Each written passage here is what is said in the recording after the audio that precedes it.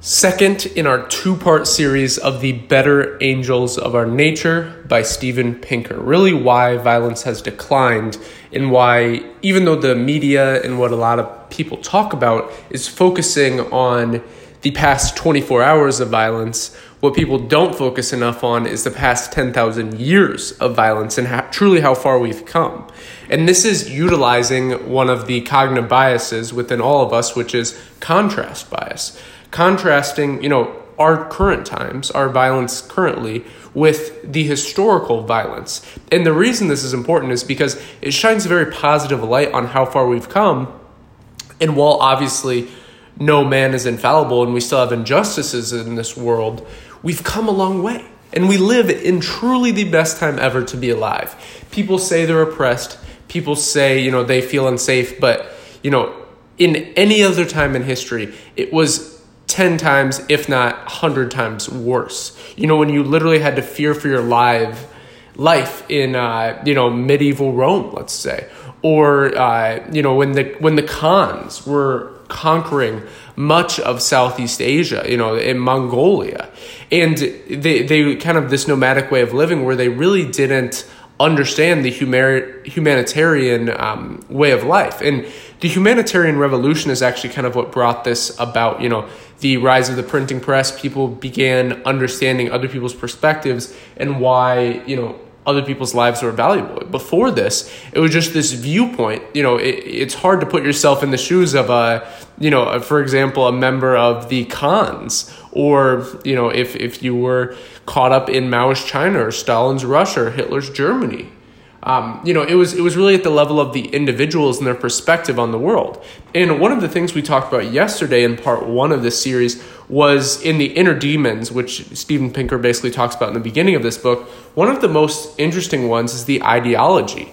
And we're seeing this even today. People with these extreme ideologies really are just repeating history. And if you don't learn from history, you're doomed to repeat it. That's why learning from this book is so important. So let's get into it. Basically, ideologies tell us that historically well-meaning efforts to bring about a greater good or a better world have created bloodshed and tyranny. Polarization in groups, groupthink, and conformity are traits seen throughout all civilizations and often lead to violent ideologies. Now they're going through the examples: Maoist China, Stalin Russia, Hitler's Germany, Pol Pot. All these different totalitarian leaders where, we're right, the other side is wrong. That ideology where, it's purely one-sided, it's just wrong.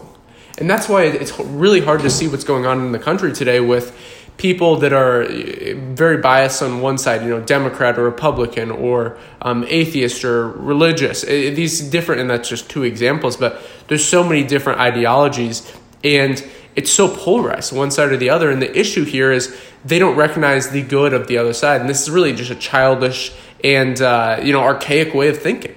We have evolved now. We should not be thinking this way. We should be looking at the thesis, the antithesis, and trying to find the synthesis, the common ground, the well-balanced approach. So, one of the interesting concepts is the Leviathan triangle. And this is basically showing us that law is better than war. And this Leviathan triangle, you can search it up online if you have the book. It's on page 35. And it's a very, very interesting a concept, kind of a mental model, because it's this triangle. And at the peak of the triangle, at the tip, is the bystander. And the left wing down is the aggressor. Kind of that left pillar down is at the bottom of that is the aggressor. So the bottom left corner of the triangle is the aggressor.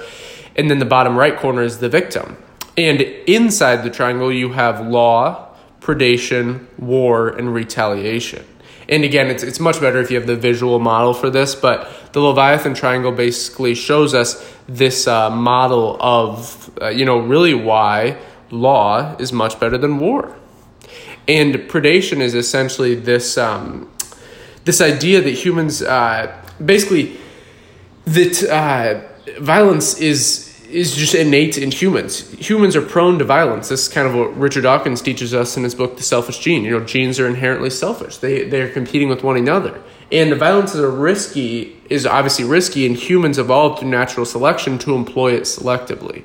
And, the reason this actually started was because to basically enhance the longevity of your genes going through generation to generation, which is the goal of genes. In the book The Selfish Gene, he talks about this. And if you understand genetics, is protecting one's child, one's close relatives. And then as we started moving away from the nomadic way of living into more of the agricultural revolution, instead of the just hunter and gatherers, into more of the agricultural revolution where we lived in a little bit larger groups of people, around 150.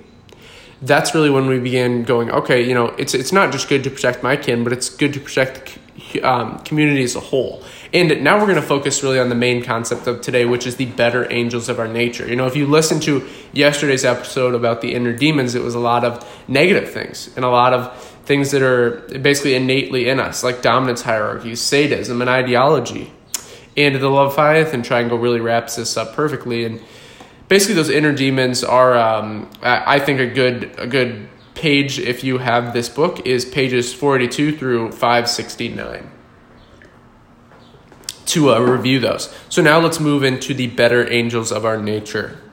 So these better angels are empathy, self-control, and we'll go into each of these individually, but empathy, self-control, morality, reason, and those are really the main ones I want to talk about. And then in part 3, we'll talk about the humanitarian revolution and everything that came along with that. But let's focus on this. So, empathy, evolutionarily adapted from organisms to care for their offspring.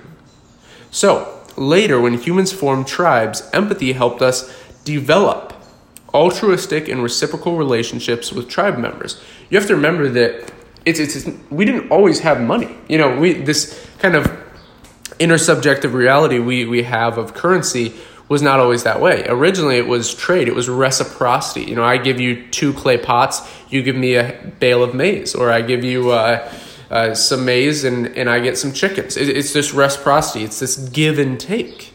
Another interesting book by Adam Grant. But so basically, we can enhance our empathy by learning more about others, especially if we make an effort to understand their unique perspectives. This is one of the downfalls of ideology. You're so caught up in your ego, you're so caught up in yourself that you don't even take a look at, okay, let me step out of my ego, let me step out of this subjective view, let me look at things objectively. Let me go, okay, what is their subjective perception of the world? How are they seeing things? What paradigms do they have that are different than I? It's very interesting. We don't all see the world through the same lens. It's very different person to person. It's not really what happens to you. It's how you react to what happens to you, and different people react in different ways. And it's very, very interesting to understand this, building empathy by learning more about others. So now moving on to self-control. This basically helps us resist the violent impulses that are innately in us and can be strengthened or weakened by practice. So, our impulses and our resistance to them come from 2 different parts of the brain. Now, this is interesting. We make rational decisions and thinking from the prefrontal cortex. Sometimes our more primitive brain takes over, the limbic system. And this is basically the fight or flight. People talk about fight or flight, this more primal way of reacting to things. This is the limbic system versus the prefrontal cortex. And we can actually train and strengthen our willpower with self-control by understanding this neurological system and applying some concepts used in actual physical exercise, reps and sets, conditioning, and endurance to train our minds. For example, self-control exercises, going on a diet, tracking what you eat, working out, having a workout regimen, every day working towards your goals. All these different things, journaling, podcasting, all these things help. Self-control exercises, keeping yourself accountable, not just letting somebody else dictate your limitations, dictating them yourself. And it's important to have limitations, by the way. Don't get that twisted. So, morality. This basically can encourage or discourage violence. And there are 4 main themes of our moral behavior. And really, our moral behavior really revolves around communal sharing, authority ranking, equality matching, and market pricing. So, very, very interesting. In the next episode, we'll kind of go over reason. why the rise of reason is so important to the humanitarian revolution. And this is basically the last in the Better Angels of Our Nature. And then we'll kind of wrap this book up with a synthesized lesson. So look out for part 3 in this Better Angels of Our Nature series. Thank you very much for listening. If you enjoyed this episode, please leave us a review and subscribe. And until next time.